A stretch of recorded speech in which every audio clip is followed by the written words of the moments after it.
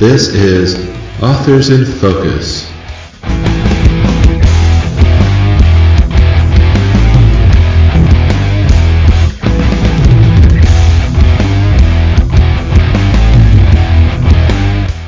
Welcome back to the Authors in Focus podcast. Today we are joined with a very, very special guest. I've been excited about this interview for such a long time. We are here with Daniel Handler, known all over the world, also by his pseudonym, Lemony Snicket.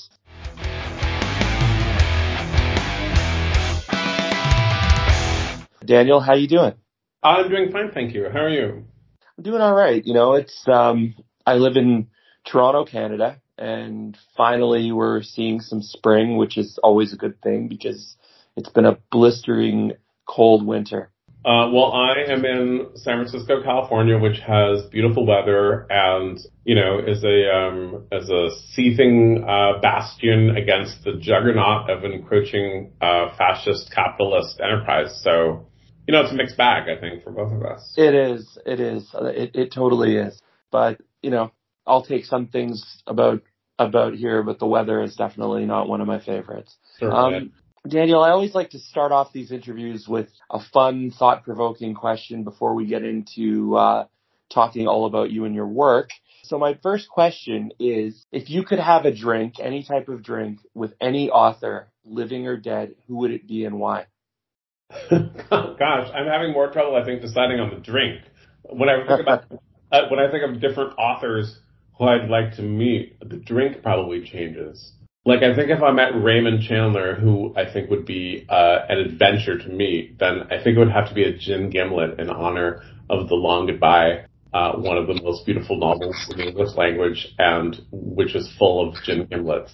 But then with Haruki Murakami, a Japanese author I'd love to meet, I mean, assuming that we could speak in the same language, I believe he enjoys like a milkshake. And then with Virginia Woolf, who I would, of course, love to meet, then I think that would have to be some kind of British tea. But I might be reaching for kind of British stereotype there. I don't know. Then the list just goes on. Then I begin to think like, well, Toni Morrison. But then I know people who've had drinks with Toni Morrison, and they didn't mention anything remarkable about the beverage. The conversation was remarkable, so then it wouldn't matter what beverage, which would kind of be refreshing not to worry about the beverage. I don't know. I'm not always good at these hypothetical questions because I take them quite literally and unpack them as I've done in front of you, which I think is not what anyone is looking for. But think, particularly with this question, like living or dead, I think how shocked would the dead artist be just to find themselves alive? and then it would be such a meager second thing to learn to say like, yes, you've been brought back from the dead so that I can have a drink with you. Instead of what they would want to know everything about the world. Like, oh my God, I'm back alive? Like, what's going on? How did the Second World War end? And I would say like, we'll talk about that, but right now I'm going to pour you a nice beverage. Taking it one step more literally, without the necromancy, having a drink with a dead author would be quite boring and quite disturbing. Yeah, I think so. I mean, part of the thing of being a fan of literature is that, particularly with dead authors, or certainly with any author you haven't met, you project a whole fantasy onto them, just as your reading of the book has as much to do with your own personality as it does with the writer's personality. Your own fantasy of that is even more so. So, I mean, I've met many authors I admire, and some of them we've become friends, and some of them we had a perfectly lovely time. So, some of them it was completely awkward and terrible. So I think that it's a reminder that the person often has nothing to do with the art that you're admiring, even if you admire it and you feel like it comes from a distinct personality. Right. And it's tough too. I mean, in this generation, even more so, but the separation of the art from the person is something that some people have a really easy time with, and something that some people have a really difficult time with. I find that, especially music being probably my first love, having always been involved in music as a musician and working with musicians, it's amazing what people are still willing to accept from the rock stars, especially the rock stars from the past, considering some of the horrible behavior. And that's what you always hear, oh, well, I separate the art from the artist. And sometimes that's hard to do. I guess so. I often think of this time in ninth grade when I was trying to hang out with some guys that were like cooler and more punk than I was, which just would have been about anyone in terms of who was more punk than I was. But that one of them said,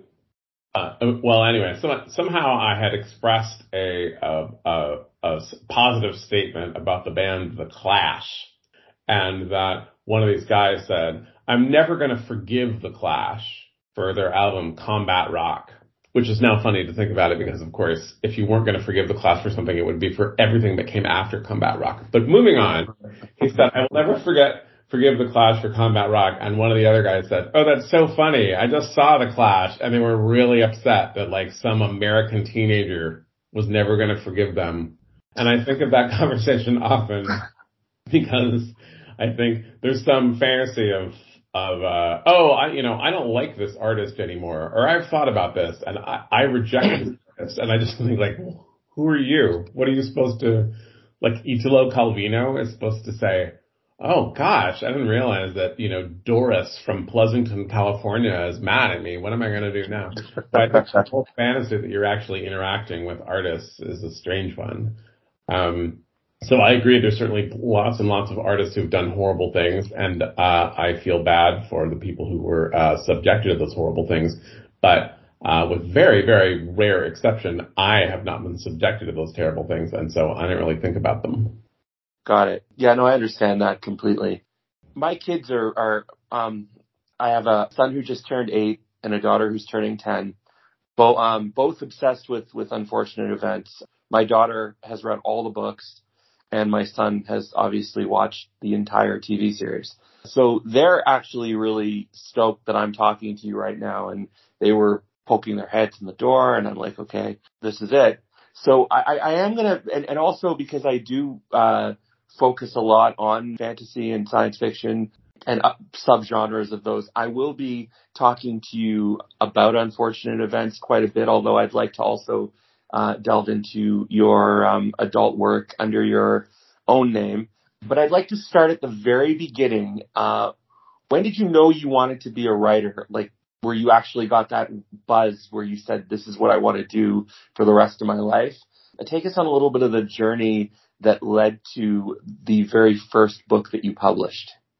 Well, I would say that learning that I wanted to be a writer came at a very early age, much, much earlier than any kind of journey that got me to being published. So when I was young, I went to the library a lot. There was a very nice library walking distance from my house, and I had some good librarians who kind of guided me towards books that I found interesting. And there were some writing classes there or kind of events with writers that happened at the library. And I met a few writers and learned a little bit, as much as a child can learn, about the process of making books. So I remember writers brought different sketches for different illustrators. They showed how they had a draft that looked like this and how they X'd it out and they made things better. I really grasped the idea of writing things down and trying to make them better and trying to put them out into the world. And so that was a very young age that I wanted to be part of the making of the literature that I was liking a lot. And I mean, as with anyone who dreams of an occupation when you're young, it has very little to do with the actual nuts and bolts of the occupation when you're older. And so I got to college. I had a really good writing teacher who kind of worked us all very hard. Her name is Kit Reed. She's a wonderful novelist. We lost her a few years back, but she was a real mentor to me.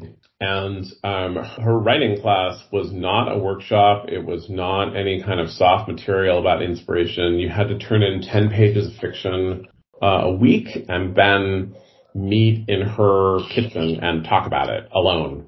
And she was pretty merciless in terms of making you better and making you go and read things to make you better. And it was a lot of individual attention and individual reflection. And when it was time to graduate from college, I said to her, I need you to tell me if I'm good enough to be a writer. And she said, it's not really about whether you're good enough. You have to figure out if you really like it or not.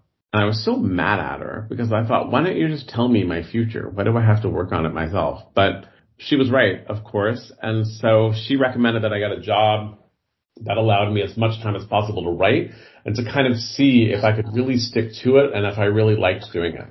And so I had a sequence of miserable office jobs, but they were all part-time. And the days that I didn't work, I stayed in various crummy apartments where I was living and sat at the same old table we kept bringing from one place to another and tried to get a book down on paper.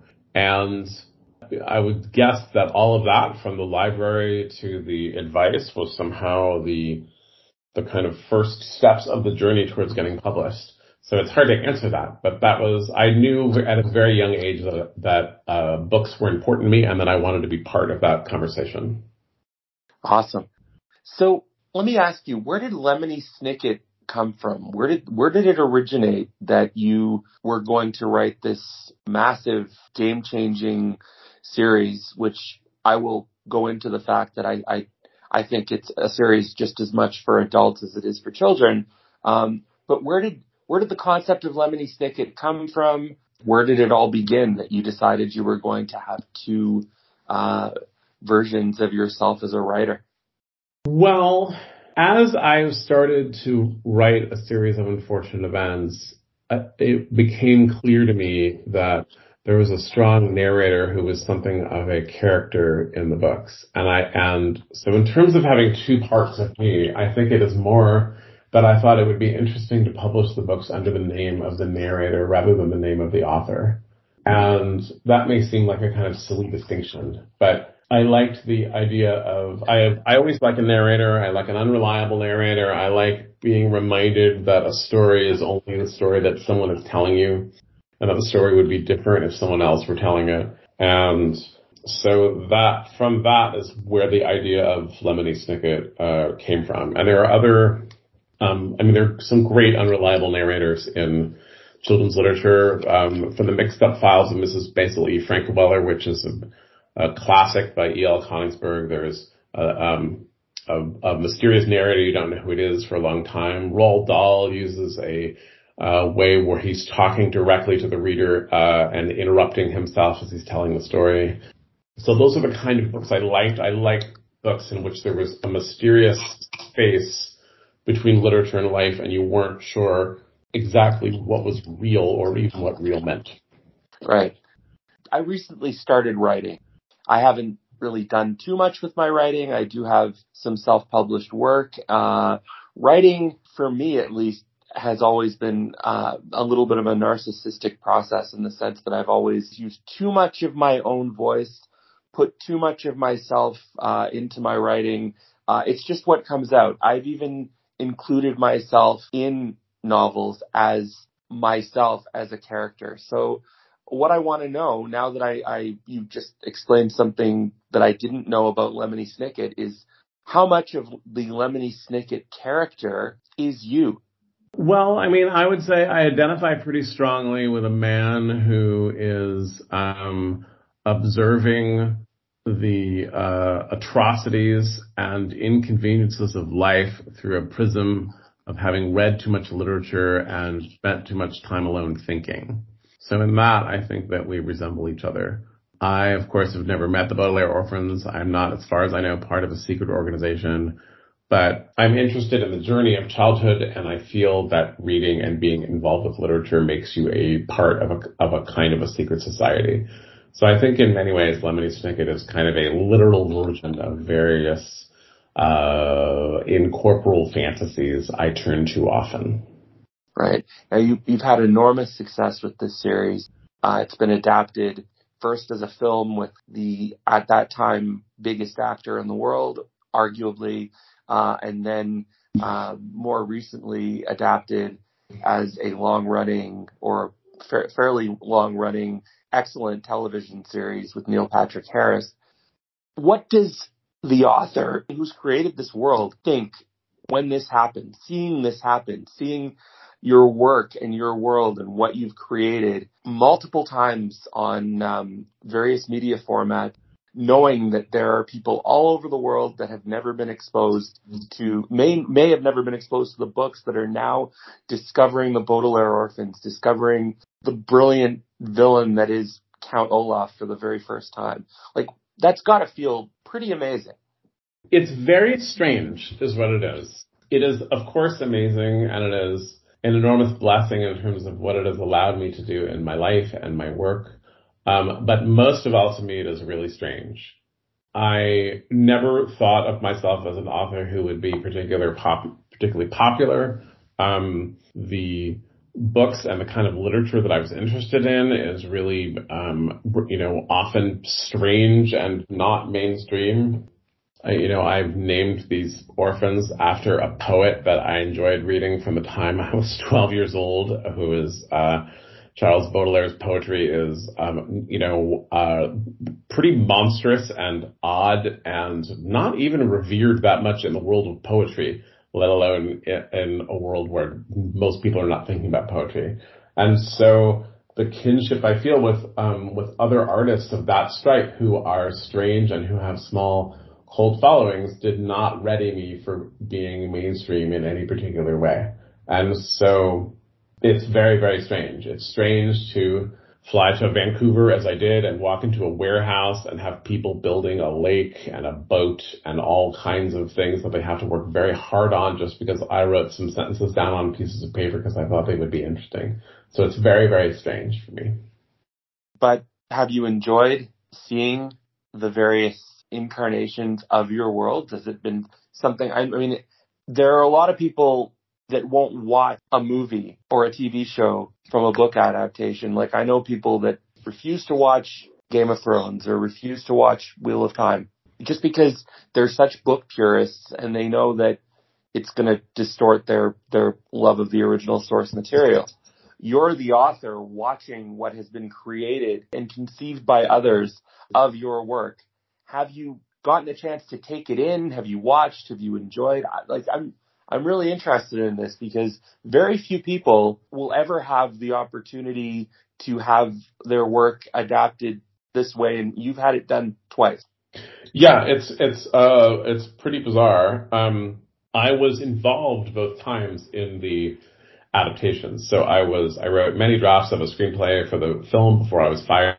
I ran the writer's room for most of the writing of a series of unfortunate events on Netflix. I was, in varying degrees on set and talking about casting and co-writing the song and doing all kinds of work in which I was involved in it. And what happens when you do that is, I don't know of any artist who's involved in a film or television this way, and you can't really just sit down and watch it the way you can sit down and watch a film that you have nothing to do with.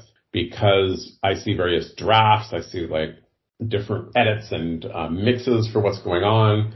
I of course have an eye for what looks weird. I remember the day that the costume looked strange and had ripped, but we had to film it anyway. And so you can, if you look closely and you see one gesture, you see how it is, all these tiny things like that you don't really know, that if you're not involved in it. And so, I'm much more interested when people tell me what they think and the experience that they have of watching it. And I get a lot of correspondence from families in one way or another who say, oh, during COVID, we parceled out the episodes of a series of unfortunate events because it was such a family event and we liked staying together. Or, my son was turning into a Jim Carrey fan, and for some reason he'd never heard that Jim Carrey was in this movie, and so I surprised him, and we put it on the screen, and we had a great time. Like, I enjoy hearing stories about that. I enjoy hearing what other people's reactions are. My reaction is all gummed up in the years that it takes to make something like that.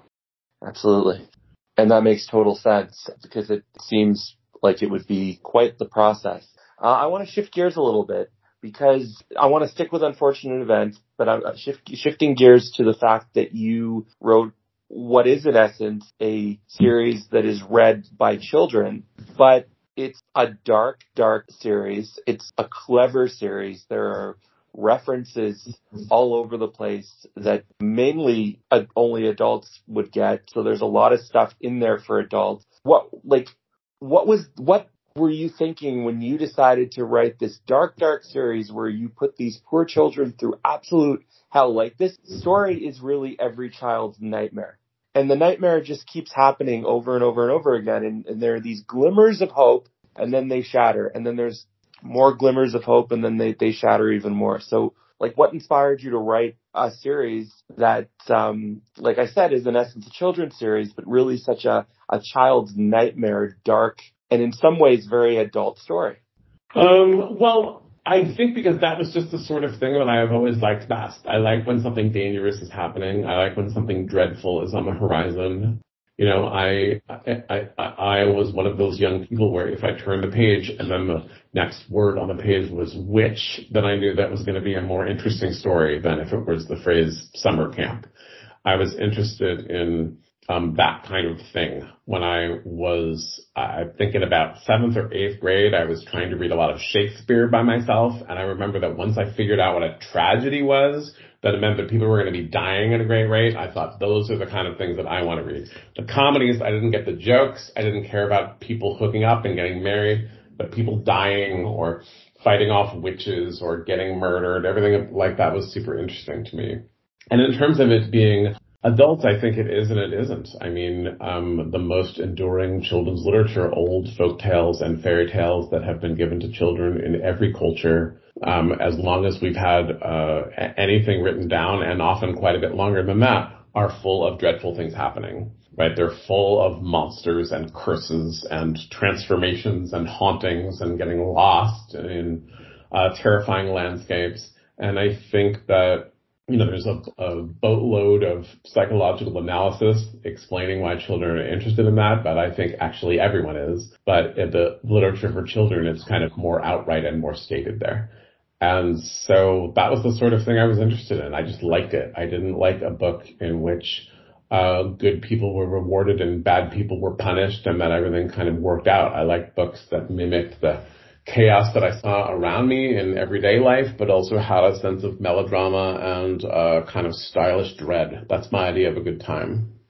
It definitely is that. And I mean, yeah, I guess that makes sense also in the sense of like the original Grimm fairy tales and the Hans Christian Andersen stuff. I mean, I read, we have a whole bunch of volumes of old fairy tale books, and I've read a lot of them to my kids, and I've had to like stop myself reading some of them because some of what happens is truly, truly frightening. And you can totally see the, I don't want to say Disneyfication, if that's a word, of fairy tales and the way they've been spun to kids, but they sure aren't those original versions. No, and even the Disney versions that came out of a previous generation are so much darker and truer to their source material than the creations that are made for children nowadays. And I think that we've seen just the long-standing appeal of what is of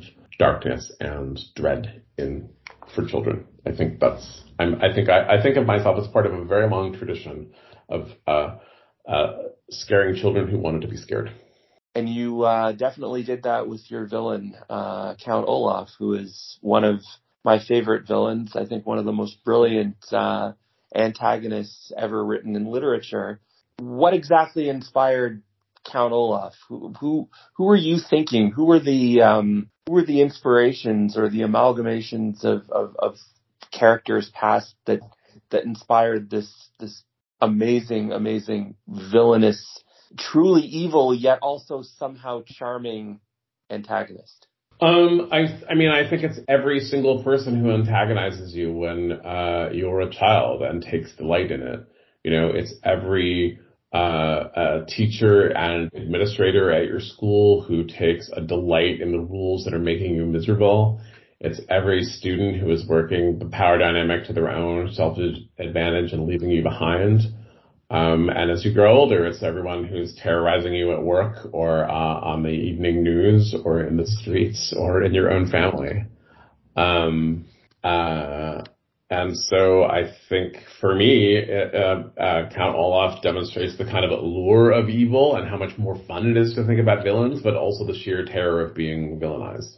And obviously it's played off really well because he really often wasn't the greatest master of disguise, yet he was so full of himself, and he had this team of people, this crew around him that just kind of did everything he said, which made it really interesting. And one of the things I really I loved about the series as well is that it really displays the intelligence and versatility of children that so many adults take for granted and don't realize. As a parent, with an 8-year-old and a 10-year-old, kids are smart. Kids get things. And I thought that this series did a really good job of speaking from the voice of intelligent children. Thank you. Yeah. I mean, I think when you're a child, you begin to realize that I think the whole journey of childhood is realizing that the world that adults are reassuring you exists is not, in fact, the world that you're in. And so this kind of like, we need to follow the rules and we need to do this and this needs to go this way is not the way you're seeing the world go. And I think that that's interesting, and I think that all children's literature has a part of that in it. Right, Charlotte's Web, a classic children's novel, is about cruelty on a farm, right? It begins with rescuing an animal that a girl likes so it will not be eaten, and then leads you into this world in which all of the animals are in danger. Underneath the kind of placid fear of farmyard life is the kind of brutal reality of cooking and eating things. Right. No, that's totally true. And there are many other examples in literature as well that showcase that. Now, I know you are Unfortunate Events is obviously a series of unfortunate events is a series that you were probably most known for, but your literary career spans far beyond a series of unfortunate events. I'm going to put it out there, and I'm just going to say, tell us about some of your favorite work, because we have my community that's going to be listening to this really loves fantasy and sci-fi, but they also love other genres because people, generally aren't pigeonholed into one genre. Talk a little bit about some of your favorite work outside of Unfortunate Events that you've written under the Daniel Handler name, and just, let our community know what they should be checking out. Well, gosh, I guess it depends what you like. I mean, it is certainly true that a series of unfortunate events is by far the most visible of my work. There's another Snicket series called All the Wrong Questions, which is something of a prequel. It has to do with Lemony Snicket, his own childhood and how he grew up to be the kind of lonely and doomed figure he is. It is as a series of unfortunate events is sort of a Gothic tradition. This is something of the noir tradition, so he's something of a young detective in a lonely town meeting a femme fatale and a shadowy conspiracy. The most recent Snicket book is called Poison for Breakfast, which is something of a philosophical murder mystery. So if you enjoy the digressions and explorations of Snicket in his other books when he kind of goes off topic, then you might very much enjoy Poison for Breakfast. Under my own name, my first novel is called The Basic Eight. It's about a girl in high school who has a crush on a boy. He's not interested in her, and so she bludgeons him to death with a croquet mallet. It's something of a comedy. I've written about adolescence a lot. I wrote a book called Why We Broke Up, which is a love story illustrated by Myra Kalman, a painter with whom I've collaborated. I wrote a book called All the Dirty Parts, which is about a very sexually active young man in high school and how that rings out. I wrote a novel called We Are Pirates, which is about some teenage girls who team up with the denizens of an old age home to commit acts of piracy in the San Francisco Bay. My most recent novel is Bottle Grove, which is about two marriages during the tech boom, and also about a shapeshifter who comes in and disturbs both of these unions. I mean, it's a little hard to go through all of my work, but I like to pursue interests that strike me, and I've been lucky enough to have a career where I don't have to have a real job, so kind of all day long I can think about the things that interest me and put them down on paper. That's my idea of a good time. So there you go. That's a lot of work to check out from Daniel Handler. Leading to my next question, you mentioned you've obviously not had to work at a real job. So what takes up your time when you're not engaged in some form of creative endeavor? Well, most mornings I swim in the San Francisco Bay. I like to swim in open water. I have a few people who swim with me, and there's an old club in San Francisco that we do. And then I of course read a great deal. We're just done now when we're recording this with the month of April. During the month of April, which is Poetry Month in the United States, I try to read only poetry. I'm working on a theater project as well, so that's been something that I enjoy doing. I do all the cooking basically in my household. I have a lot of dinner parties. I take a lot of walks. I like a good cocktail. I like to listen to all sorts of music. I play the accordion and occasionally sit in with the Magnetic Fields or Stars or a couple of other bands that are okay with having an accordionist stop by.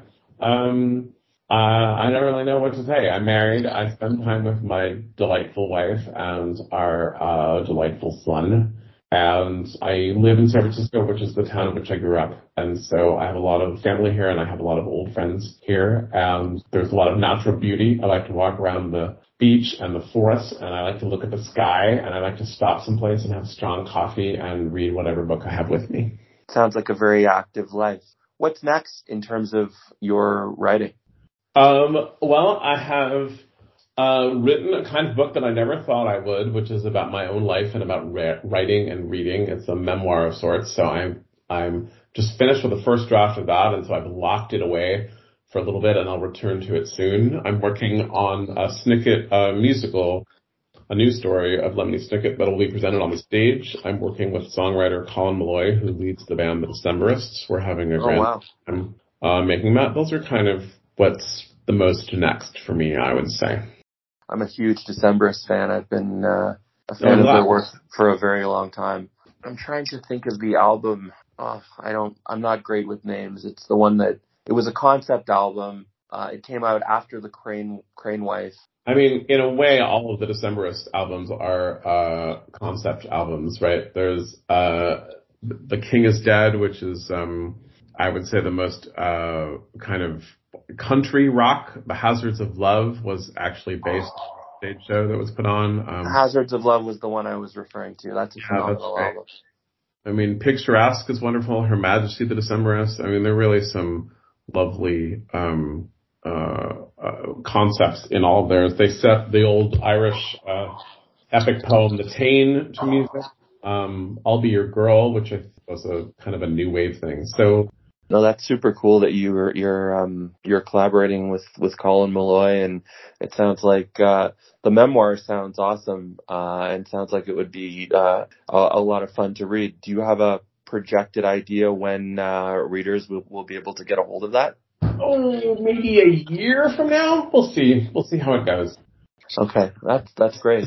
I want to ask you this because I feel like I ask every author that I interview this question. Everybody has variations of the same answer and also some differences. And this is usually how I end my interviews. And I think that you, having the added experience and the success that you've achieved with writing, probably have some valuable insight. If you could offer new and aspiring writers out there one piece of advice, what would it be? Oh, goodness. I mean, I have so little advice for writers and I have so much sympathy. I think it's very hard when you're starting out because writing is kind of lonely business all by itself. And then the feeling that no one might be interested, the gap between your own ability and your own exquisite taste, I think all of that is painful. But I mean, I carry a notebook with me wherever I go so that I can write something down, no matter how nonsensical it is, some little phrase, something I've ever heard, something that I've seen, something that occurs to me. And I think getting into the practice of writing that way, even if you're just writing one little phrase, right before a movie starts or when someone's just said something funny over coffee, I think keeping that as a practice, I think keeping pen and paper near you is a great way to write. Excellent advice. So what you're referring to is sort of like writing prompt. I mean, I think it's even less than that, honestly. I think it's just practicing the stuff of writing. Thinking about why one phrase is more fun to see on the page than another. So just to kind of keep it as a practice, even when it's not attached to something, I think is interesting. Excellent. Very cool. Daniel, where can people find you in both of your incarnations, over social media, online, if they want to delve into your various worlds and discover more about your writing? I do have a website, danielhandler.com. I'm on Instagram, where I'm usually taking pictures of poetry that I'm reading. So if you would like a little poetry in your life, you can follow me on Instagram. And then I take long walks around San Francisco. So if you're in San Francisco, you can just come find me someplace where there's strong coffee or cold gin. Sounds great. Well, Daniel, it's been amazing talking to you. Obviously, I wish you tremendous success with all the projects, the numerous projects that you have coming up. Well, thank you. I wish you success in your new writing adventures. Well, I really appreciate that. Thank you so much for being on the show. Sure. Thanks for having me. Take care.